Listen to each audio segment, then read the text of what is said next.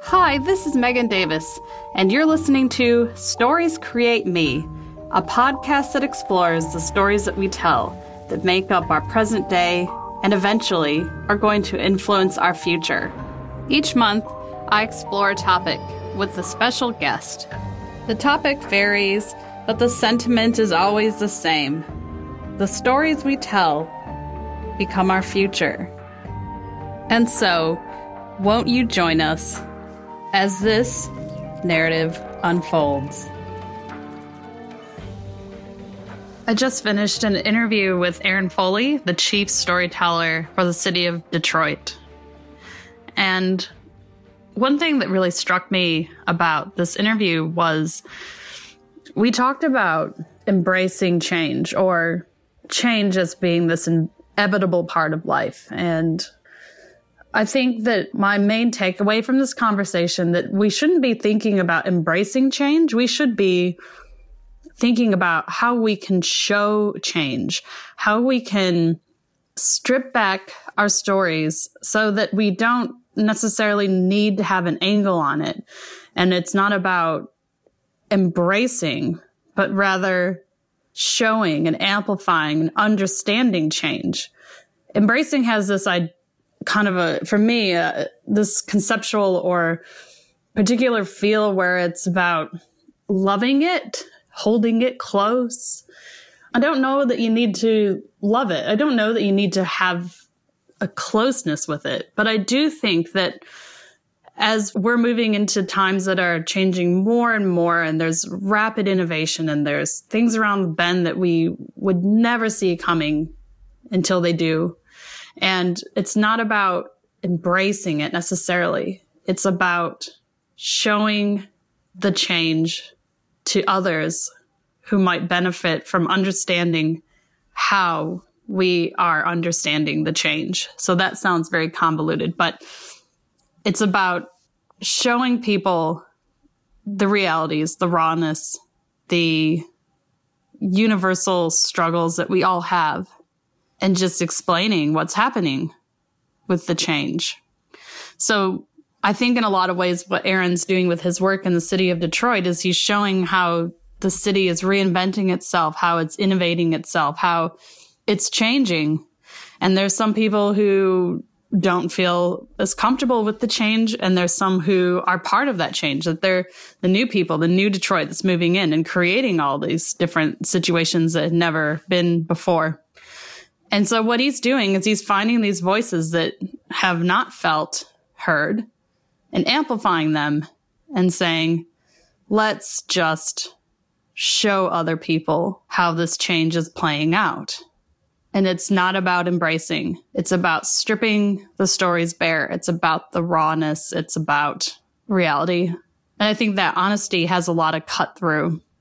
That honesty is what gets people to embrace not the change, but embrace the other humans who are just like them, who have the same thoughts and emotions and feelings and the same struggles that might look different on the surface. But when you really dig deep with people, our struggles are fundamentally linked by the universal aspects of being a person on this planet.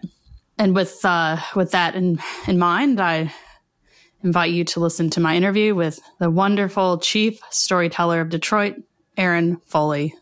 I'm Aaron Foley. I am the chief storyteller here in the mayor's office at the city of Detroit. I also talk a lot about Detroit on panels and talks and whatnot. And I've done 2 books about Detroit. So here I am. And one was how to live in Detroit without being a jackass. A jackass. Right, jackass. I'm allowed to say that. Nice. So where did the title for that book come from? Yeah, how did that all originate?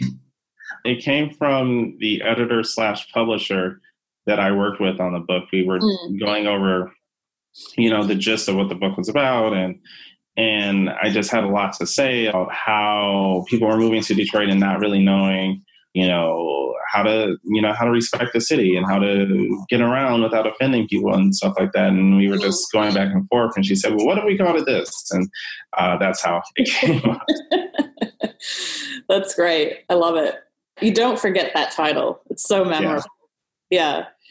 So let's dive a little bit deeper into that, because that, you connecting the stories, or you connecting the people, and you going, hey guys, you're moving here. You need to understand a lot more than maybe the little bubble that you've experienced. And so I'm originally from Michigan. I live in Melbourne now. And you were just recently in Australia. Did you come to Melbourne? Yeah, I was in Melbourne. Yeah. Okay. Yeah. So I've lived here for quite a while.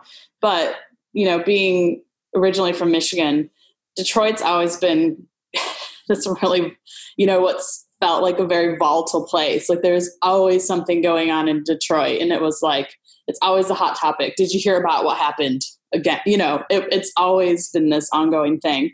And so I have my own ongoing collection of stories, but, they're probably really outdated. And you're now this link. Yeah. Yeah. So how does that all work? Well, I sort of act as not just a storyteller, but kind of an editor, guiding the team that goes out and documents stories. So I have 2 writers, 2 videographers, and a photographer, and we just, we brainstorm story ideas. We talk about, what kind of images we want to show, what kind of stories we want to tell, all about, where is Detroit right now? What are the things that we're doing? So we're kind of a combination of everything. We're a combination of video, social media, regular posts and updates and whatnot, all with the goal of just trying to show Detroiters what they, what's going on here. And also kind of showing like the world too, because there's a lot of attention being paid to Detroit right now, but sometimes a lot of stuff can get lost in the shuffle. Yeah, I totally understand that. I had a conversation with somebody at a party a couple weeks ago, and they were telling me about how they've just been to Detroit a couple years ago, and they're raving about Detroit. And they're like, it's my favorite city in the world. It's amazing. And I was like, okay, great. Tell me about that. And, their perception was that it's like such a vigorous city, like reinventing itself. And it's amazing how people are, I guess, embracing change or innovation. I don't know if that's even a good word to use here, but let's just say innovation. And, how tough people are. And I said, well, yes, people in Detroit have been through a lot. And you don't get through all those things unless you decide, you know what, we're just going to do it. We're just going to. Right.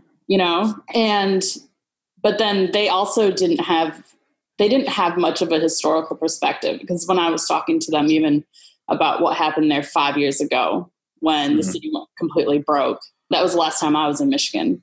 And so the city was totally broke, and it was pretty much under martial law. And, so coming from that point, was that 5 years ago or 6 years ago?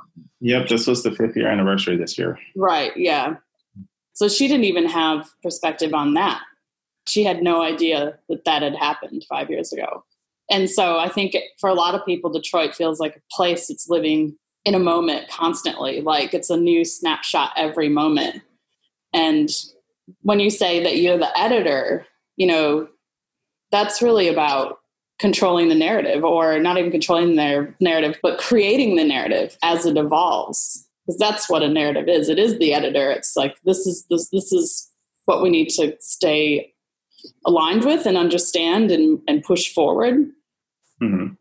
So, yeah.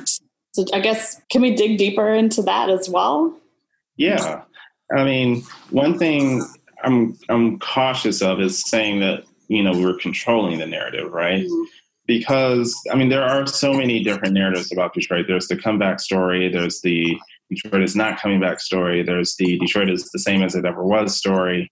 And being that we work for city government, I don't think it's our place to try and control, everything regarding a narrative. You can, like, a government can control what time a bus comes to a bus stop, or what time, garbage is picked up on the street. But something so fluid and something so abstract like a city story, it's not something we want to control, but it is something that we want to add to, I guess. We have the ability to, we're in touch with different parts of Detroit that a lot of storytellers, a lot of creators aren't in touch with.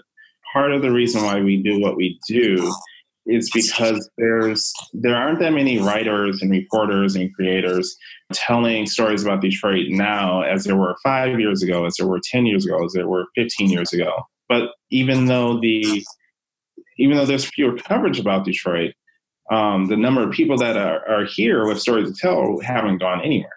Mm-hmm. So a lot of people were going to community meetings and meetings with the mayor and meetings, other government meetings, and they were saying, hey, we really appreciate you fixing this, or we really appreciate you getting this back on track. But it still sometimes feels like we're not a part of the city's story.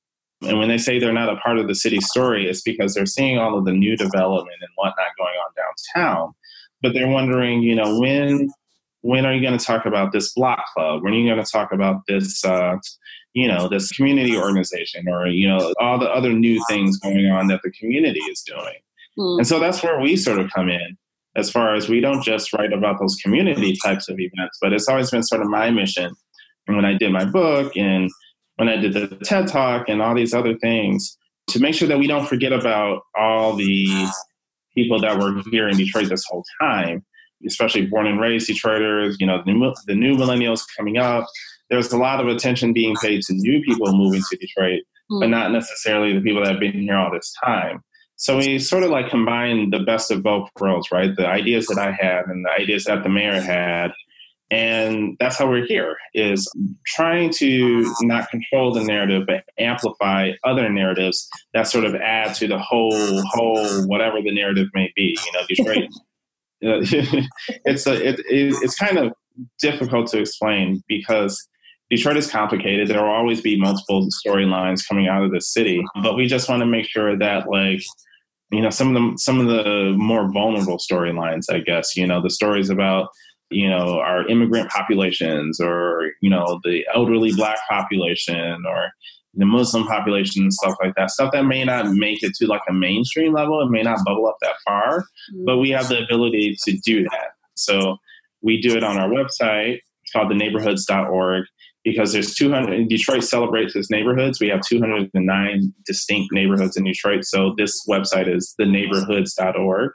Okay. And we also have a cable channel. All cities have at least one cable channel. We've got 4 of them here in Detroit, but the videos that we produce go on one of ours. So it's just constantly finding new ways to kind of have some sort of media platform where a resident of Detroit can readily see themselves instead of waiting to see themselves.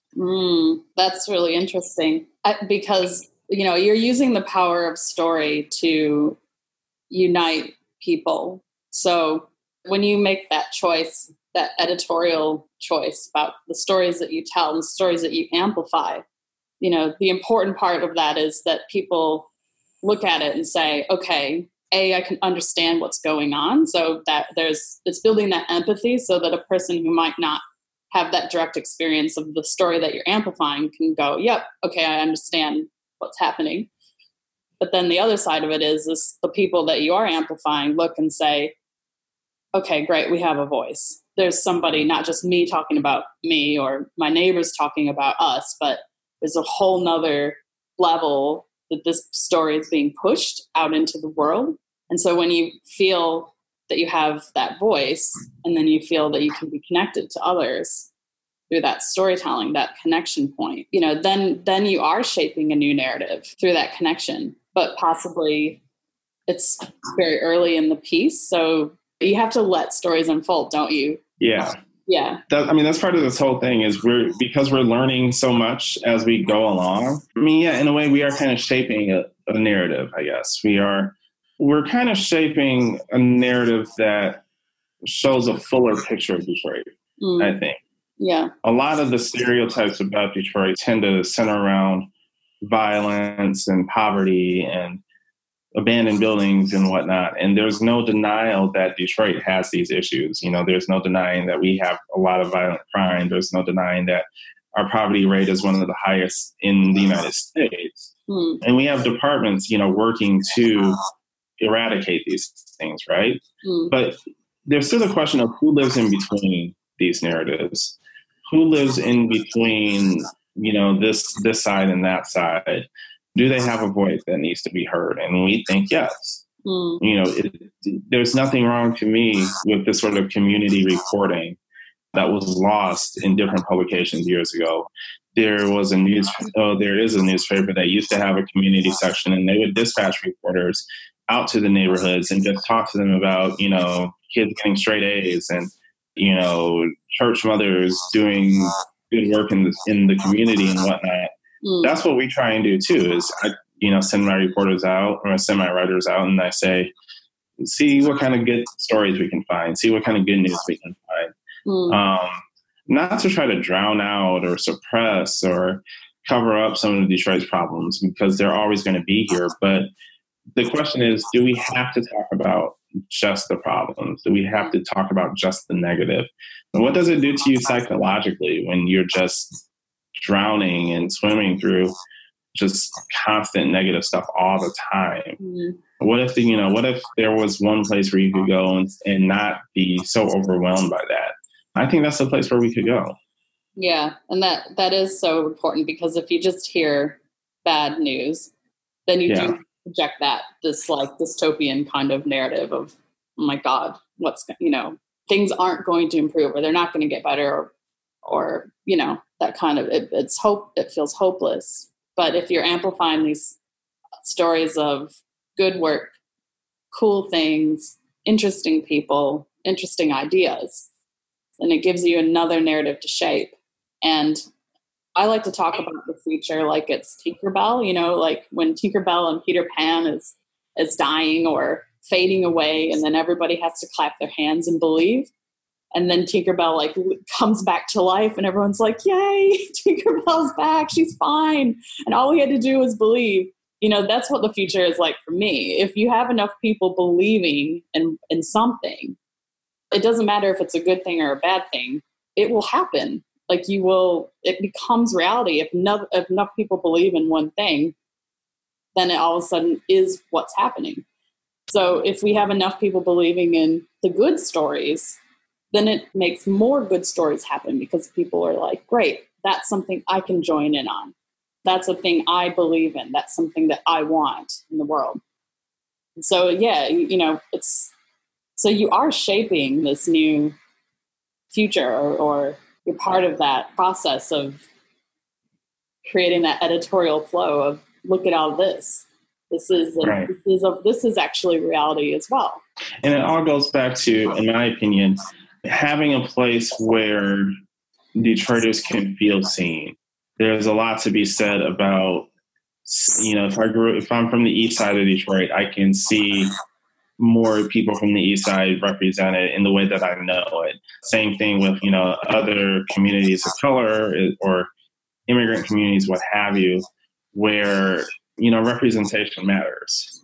That's a big driver of what I do. And it plays into a larger narrative about Detroit, about how the city is mostly made up of people of color or marginalized communities or what have you, but also making sure that we don't feed into negativity about these communities. We don't just feed into the challenges or the issues that face them here on this platform.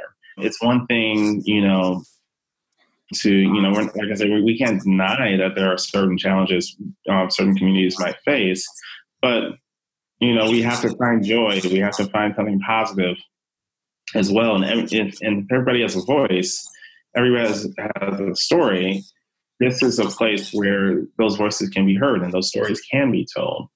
We did a video a couple of months ago where, we went to a really violent neighborhood, and there's this kid who was training for a boxing match, and he lives near a lot of abandoned homes. And, someday those homes are going to be torn down as part of the city's demolition efforts. But until then, we can't hide that. We can't Photoshop it out. This is his reality, but he's still finding, he's still sort of making something of himself regardless. And we want to profile those types of stories where people are making it, where people are finding their place in Detroit, finding their home in Detroit, and being seen in Detroit.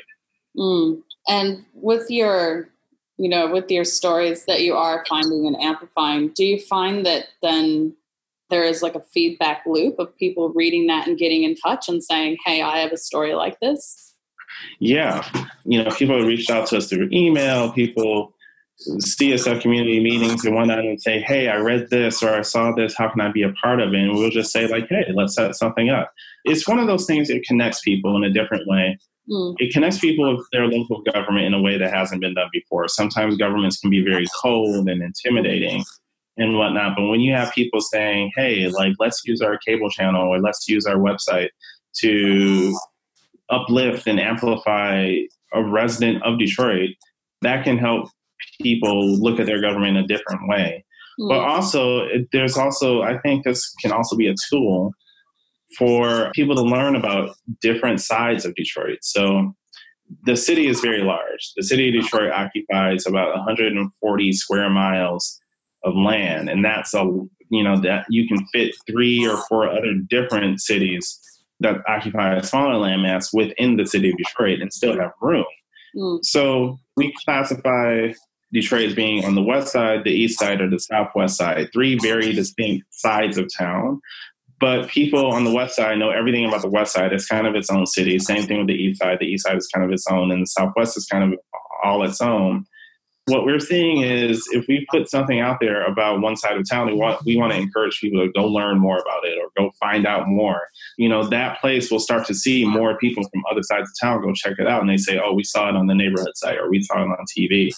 That, in a way, can help Detroiters just learn more about each other. We kind of get so stuck in our own zones for so long that we don't always go and see what the rest of Detroit has to offer. And we've got a lot to offer here. Yeah, that's really interesting.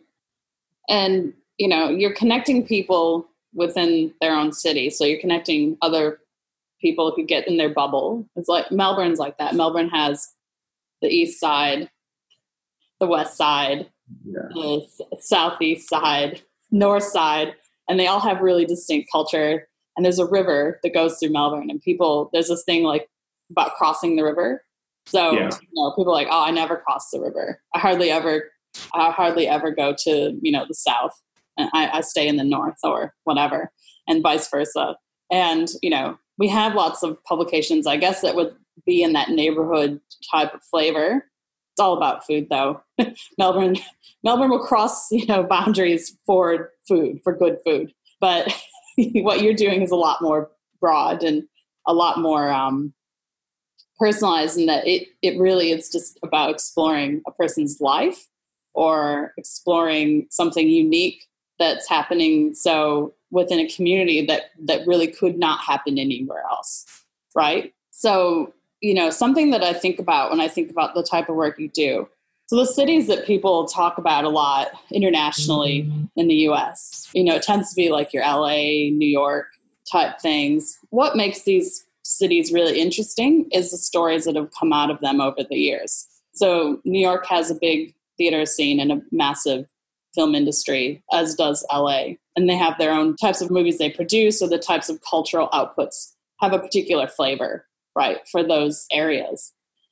But it's those stories or those contents or however you want to talk about it, music, whatever it is, that comes out of there that gives people all around the world this experience of the city. And they're like, yes, I have to go there because I loved seeing even stuff like Sex and the City. People come and do like the Sex and the City tour just to see all the locations, or Seinfeld or something. So these stories go out, and then people have these ideas in their head, and they start putting themselves into the stories, and then they want to become part of it. And so what's really interesting about what you're doing with Detroit is you're putting these stories out there, and then people from other parts of Detroit are going, oh, wow, that's amazing. I want to become part of that story. And so they go and they experience it. But then on an international level, you're also helping with that international tourism, and that I know a lot of people here that go to Detroit to study Detroit, to see, they're like, because these stories are getting amplified in such a way that they're so curious and they have to go find it out, and they want to take all that and bring it back like to Melbourne, or bring it back to different parts of the world. And so And what you're doing is instrumental in that part of like, let's teach the world about what can be done. Yeah, I mean, so Detroit having the worldwide reputation that it does, part of this too is having native Detroiters tell their own stories, right? So for many years, people have come to Detroit to try and translate our story, but they have often gotten it wrong. You know, they've missed a lot of important things, or they don't have the right context, or something is always missing. When we when we turn the microphones and let them talk, or just hand them the journal and let them write, that empowers people to kind of let them own their own voice. I love that. So have you seen Hannah Gatsby's special on Netflix? I don't know if you've heard of it or seen it. I've heard of it, but no, I haven't seen it. Okay. So I won't spoil it. I won't go into, unless I don't want to spoil it for you if you want to. Oh, no, go ahead. It's fine. But what I found super powerful about what she did, she basically got up and said, I'm not going to change my story anymore to please anyone. I'm not going to change my story anymore so that you will laugh and be comfortable with some of the humiliating things that have happened to me. So she's a gay or a lesbian woman, and she grew up in Tasmania, where being homosexual was a crime until the mid-90s, so you could go to jail. And she experienced a lot of pretty horrible things, very humiliating, and also quite violent. A lot of very violent things happened to her. But she, through her, becoming a comedian, changed the stories a bit so that they were funny and didn't tell the real story. So she told the story that would get laughs. But she basically said, I'm not going to do that anymore. And then she told her real story. And while there were jokes along the way, and there were I guess, your relief points where you could laugh, a lot of it was extremely intense and it was emotional. I mean, I was crying when I was watching it. But what made it so powerful is she was just like, I don't care anymore. I'm just going to own my story in its entirety, the whole raw, almost unbearable at times story. And I'm not going to change it, and I'm not going to apologize, and I'm not going to make anyone here. I'm not going to do anything to change it to make anyone here listening feel comfortable, because that's not my role anymore. And it was amazing. And I feel like just in the world, people are able to embrace and amplify stories in ways that we've never been able before, because we have so many more new tools available to do it. And now, what you're saying, you're giving people the ability to tell their story as it is. You're not asking for an angle. You're not asking for a type of story. You're saying, we just want your real, raw story. I mean, yeah, absolutely. It's been a learning process. People are not used to this because there's a lot of people who have never been asked to tell their story before. So sometimes they hold back. Sometimes getting our interview subjects to open up a little bit is tough. There are some that are ready to go because they're just used to, being interviewed or whatever. But no, it's been rewarding for us, for people to see us out and about, or when we approach them and get excited. They say, oh, I've been waiting for this, or, I've lived in this neighborhood for 30 years and nobody's ever talked to me about it. Those are the kinds of things that kind of get me going. We had one situation that I'm really proud of. I recorded a woman that lived in this neighborhood called Jefferson Chalmers, and Jefferson Chalmers is an East Side Detroit neighborhood. It's very tight knit. All the neighbors know each other, but they're going through a little bit of a tense time right now because other people have discovered Jefferson Chalmers, people that are new to Detroit, and there's a lot of gorgeous housing stock there. So when it's close to bike lanes and close to shopping and all this type of stuff, people are moving into Jefferson Chalmers and not speaking to the neighbors. They're not, respecting the community that's there. And so this woman, I recorded her, and she just went on a tear about it. She was saying, like how she raised her kids in this neighborhood, and now she's got a grandchild, and it's just tradition for people just to speak. It's tradition for people to acknowledge each other's presence and whatnot, or people to move in without respecting that culture of the neighborhood. She says it's very disrespectful. So we put that out on the internet as in the form of an audio recording, and people identified with it. And people were just like, I can't, I relate. And then the woman called me. She left me a voicemail and said, thank you for letting me tell my story. Thank you for not altering my voice. Thank you for not editing it. And that made me really proud. I think I still have that voicemail. So saved for all time. Yeah. That's amazing. So where do you see this all going? For us, for the time being, it's sort of just preserving it's preserving kind of like the moments right now in Detroit's history. There will always be press releases and there will always be city council meeting minutes and things like that. But there are a few things where there's an actual voice. There's a few things where it's actually an actual narrative.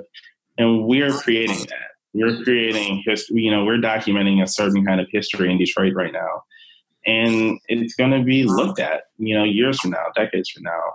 Where would we like to go in the short term? I don't know. There's always there's always bigger projects I want to do, and there's always more people I want to hire. But, government bureaucracy, right? We can only do so much with so little. Yeah. But for right now, we're just having a blast. We're having fun. And it's so unusual and so amazing that they're saying, we're funding this. Here's some money. Just go out and actually talk to people. Yeah.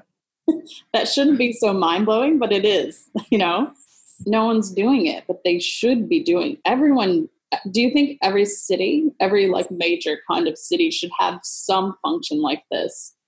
Yeah. It's kind of cool being the first one. If I am the first one, I don't want to step on anyone's toes, but no, every city can figure it out. And if we can help other cities lead the way, then sure. Yeah. And when you were in Australia, you were in Gippsland? Was that right? Yeah. So but I was in Melbourne at what's the name of the big museum there? There's a couple kind of, was it the NGV? The art museum? No, I went to the NGV, but that wasn't that one. It was the one, it's near the Carlton neighborhood. Melbourne Museum. Okay, yeah, the Melbourne Museum. So I was there, and I was in the Gippsland, yeah. Okay. And why were you invited? What was the context of that? The Creative Victoria State Summit. Mm-hmm. So the State Summit was held at the Melbourne Museum, and then Creative Victoria also invited me to a separate event that they were hosting in the Gippsland.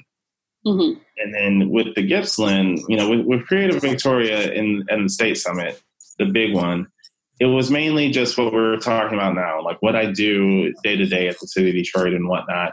But with the Gippsland, it was a little more personalized. It was, the Gippsland is going through a little bit of turmoil right now on the economic level, and they've got a manufacturing base that's eroding away, just like Detroit went through. Mm. So I kind of talked to them about, the similarities between Detroit and the Gippsland and, what we're doing in Detroit moving forward and how we sort of bounce back from this and, how we can relate. We can relate to all these different cities and all these different regions that have manufacturing, and then they've taken some economic hits. And what does that mean for the whole town or the whole area and everybody that lives there? Mm. And so what was the impact or what was the takeaway you had from that experience when you're, talking about or sharing Detroit stories with these people? The takeaway I had is that this is universal, right? The idea that we all as human beings relate to each other's stories. We can all learn something new from each other. It's a concept that can be applied anywhere. So a lot of people are just excited about the fact that oh, Detroit is doing this. What if we did it? Or what if my organization did it or something like that? I think overall it helps us get to know humans in each other on a more granular level, I guess. Mm. And when you were there, did people feel hopeful? Did they feel a sense that there was a better future? Yeah, if Detroit has gone through the worst of it and is now doing all these cool, innovative things, and I think people to feel a little bit hopeful. But on another level, on a different note, yeah, I think that anything that has a level of humanity to it, where people can feel more close together or feel more bonded together, then that gives people hope. Yeah. So the simple act of seeing into another person's life, identifying with it, and feeling reassured that we're kind of all in this together, in a sense. Yeah. I mean, at the end of the day, we all have to feel something, and we all have to feel for each other. If we can relate to each other on this kind of level, so be it. Yeah. It's so amazing. Sometimes when I'm talking to people, and this is predominantly in probably the corporate sector, and talking to them about storytelling, and they're like, well, but how do we measure this, or how do we control how the stories are blah, blah, blah. Like it's all about like, how do we quantify, measure, move, understand? And I said, look, honestly, if you try to get that finite about what's happening, you will destroy it. If you're looking to create better communication or better understanding between how everything's working within your organization by like a system or method of measurement, it's just going to die. Some things are so important that they can't be measured, and you have to allow them to flourish. You have to let things go a bit, don't you? Yeah. I mean, like I said earlier, trying to get people to open up is one of our big challenges. But once you do start to let go and, take away that pretense, it shows that people are flawed. It shows that we all have some, battle wounds and scars and whatnot. But that's how we relate to each other. We relate to each other, and not just on our triumphs, but our failures, our struggles too. And the only way we can relieve some of that is by relating to each other. As a master interviewer, or a person who's honing the craft of understanding people on an empathetic level and getting these insights and stories, do you have a favorite way to open up an interview or a person, or is there tips? In Detroit, I like to ask people what side of town they're from. And then I try to remember a place that they may have gone to growing up or something like that. That really gets them going. I like to see when I'm interviewing. I mean, it comes so natural now. So I'm just trying to think of like, what are some of the things I do that get people to open up a little bit more. Do you want to try me? Do you want to interview me? What would you ask me for help? I mean, first thing I would ask, where the sweater you're wearing, where'd you get it from? I see the print on it. Yeah. So I got this on High Street in Northcote, which isn't far from where I live. And it's like from a small shop. A lot of it's local handmade stuff. But this is not local or handmade. I believe this was from China. But I was like, that's just so cool. Like, everyone's going to see that while I'm walking down the street. There's no way you could miss this sweater. So I haven't been to I've been to Melbourne once, but High Street, is that a shopping district? Yeah. So most main shopping districts will be kind of like a high street type name. It's from the British. So they have the high street is like the main street in the US. Okay. Yeah. So when we talk about the relationship between Australia and Great Britain, does Australia feel kind of like, does Australia have its own culture, or is it mostly borrowing a lot from British culture? So because I'm not Australian, I have, an outsider's perspective on this, right? I would say my experience with I have visited the UK a few times. My experience with visiting the UK and living in Australia is that there's a lot of commonalities around, I guess, a historical understanding of where things come from. So they have a parliamentary system. They share the head of state as the Queen. They're part of the Commonwealth. And there's a pretty pronounced drinking culture. It's very, so people in the UK like drinking. They like to go to the pub 6 o'clock, like really, drink. Australians are kind of the same. But as far as there's like Australia's a lot more casual. In the UK, people are a little bit more closed, or they're a little bit more cautious about, I think, letting you in, especially in London. So I can see the roots. I can see the cultural roots. But yeah, definitely Australia does have, I think, quite a distinct culture apart from the UK. All right. So that's how I would get you to open up, because I took you like down one road and then I found a different anecdote, but that's how I would do it. So, so you start local, you find a local reference point. Yeah. And then you start going into the cultural aspects of that location. Mm-hmm. Yeah. So if I did the same thing to you and said, where did you have lunch today? Where did I have lunch today? I had lunch at a food truck outside of my... And what's this food truck specialty? It's an extension of a larger restaurant called Union Street. And Union Street is kind of like this, not a high-end bar, but like it's a nice, it's right in Midtown. It's got a huge dance floor.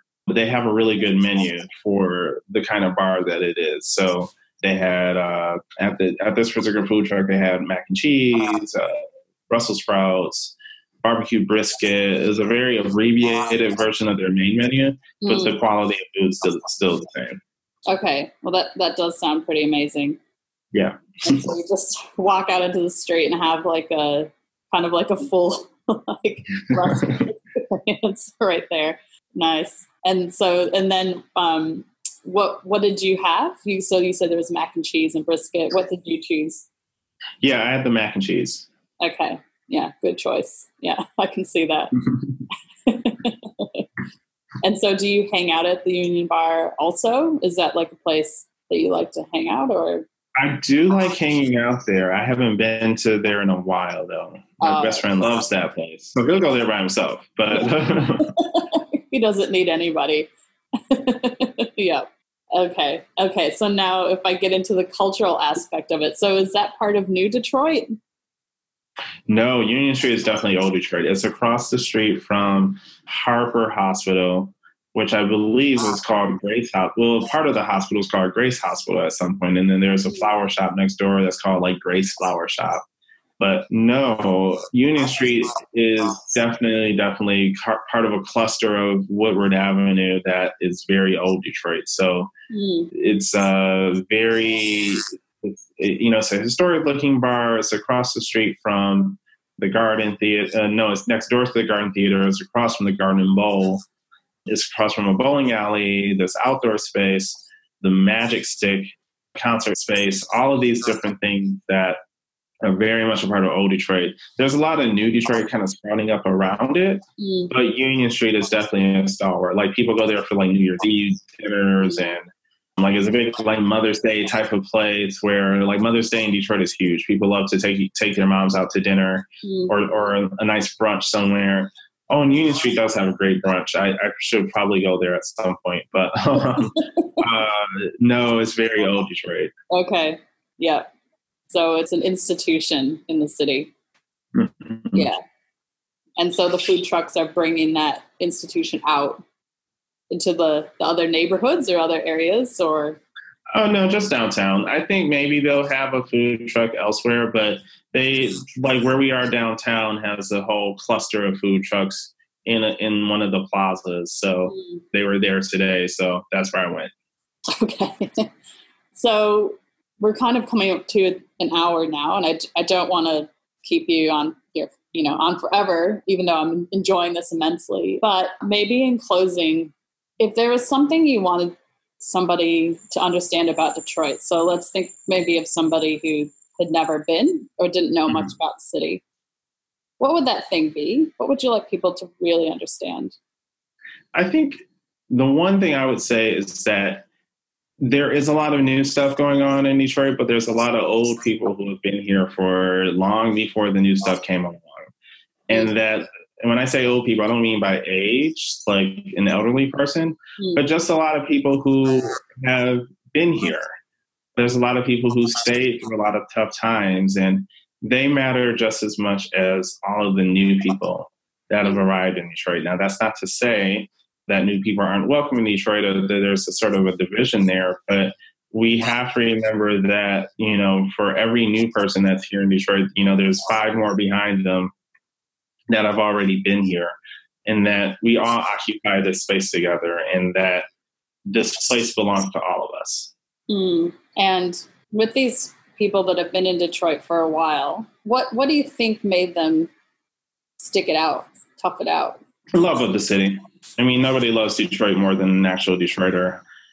People believe in the city. People will ride hard for this city. There's a lot of people that left. That's true. But when people move to like Minneapolis or Chicago or New York or something like that, and they say, I'm from Detroit, they'll never say they're from Minneapolis or anything like that. They'll always say, I'm from Detroit first. But the diehards that have been here for all this time, they love this city. And when I talk about Detroit, a lot of the things that people first think of is the music, is Motown, and sometimes they'll say, why, how did that happen? Where did all this amazing music come from? And I said, I think it's a place that's had so much history as far as ups and downs and changes, and it's kind of a city that's always been, it's been in a continual process of reinventing itself all the time. So you have all this people coming up against each other, had never seen each other before, or all these new ideas are constantly kind of flowing into the city, and it creates this kind of like creative explosion. And do you think that all the changes that are happening now, is there any new kind of cultural outputs or art or things happening on that level?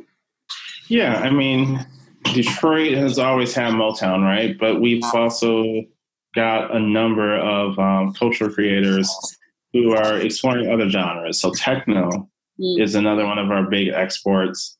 But even things like, we've got our own brand of street art, we've got our own brand of fashion that is sort of unique to us right now, but could be on a global stage. But there's, word spreads through all these underground channels and whatnot.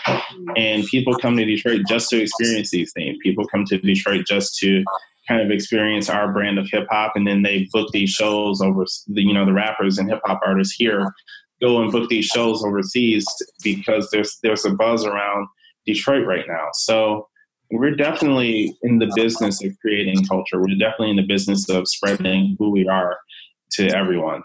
And that's all storytelling as well, isn't it? Oh, yeah, of course.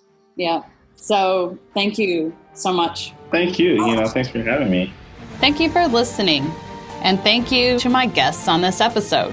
If you found this episode interesting, please share it with your friends and rate us on iTunes or wherever you listen to this podcast.